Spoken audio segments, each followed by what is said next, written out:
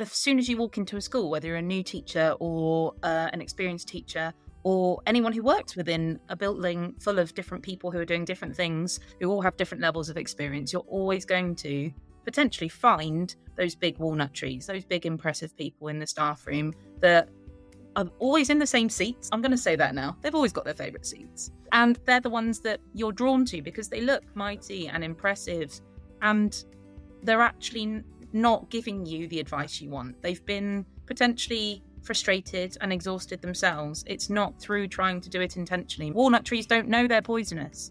They can't help it because they are. And that might have been cultivated in where they are then or where they have been in the past. And it's not their fault. But they do need to learn that they are one. And we can all be that sometimes if we're not aware of it.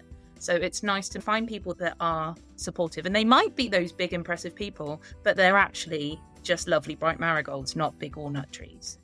I think for me, a marigold is someone who I know 100% I can confide in, who I know 100% will offer me some kind of positive suggestion for how to change the situation I'm facing. Even if we both know there is absolutely no way to change the context of the problem, they will always give me a different way of looking at something, maybe, or a strategy that has worked for them that might work for me. And I also think marigolds are people who you see yourself in them. You see your struggle, or you see your problem, and maybe you see that they've overcome it.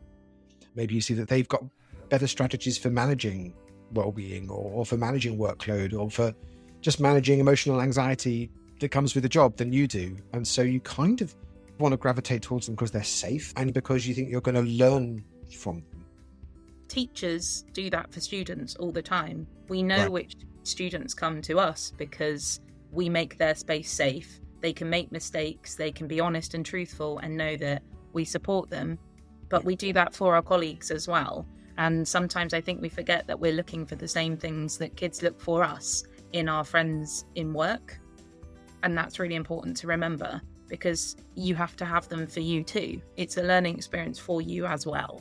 Absolutely. And I think something I found a lot was that you have schools that are really, really positive about values and about the things that they stand for as a community and the ways in which they expect students to behave or to respond. Getting those values to be equally as important for the well-being of the staff, I think, is tough. And there's a fine line between using the same things for students as you do for staff. Like, I'm not saying no to someone giving me a little merit.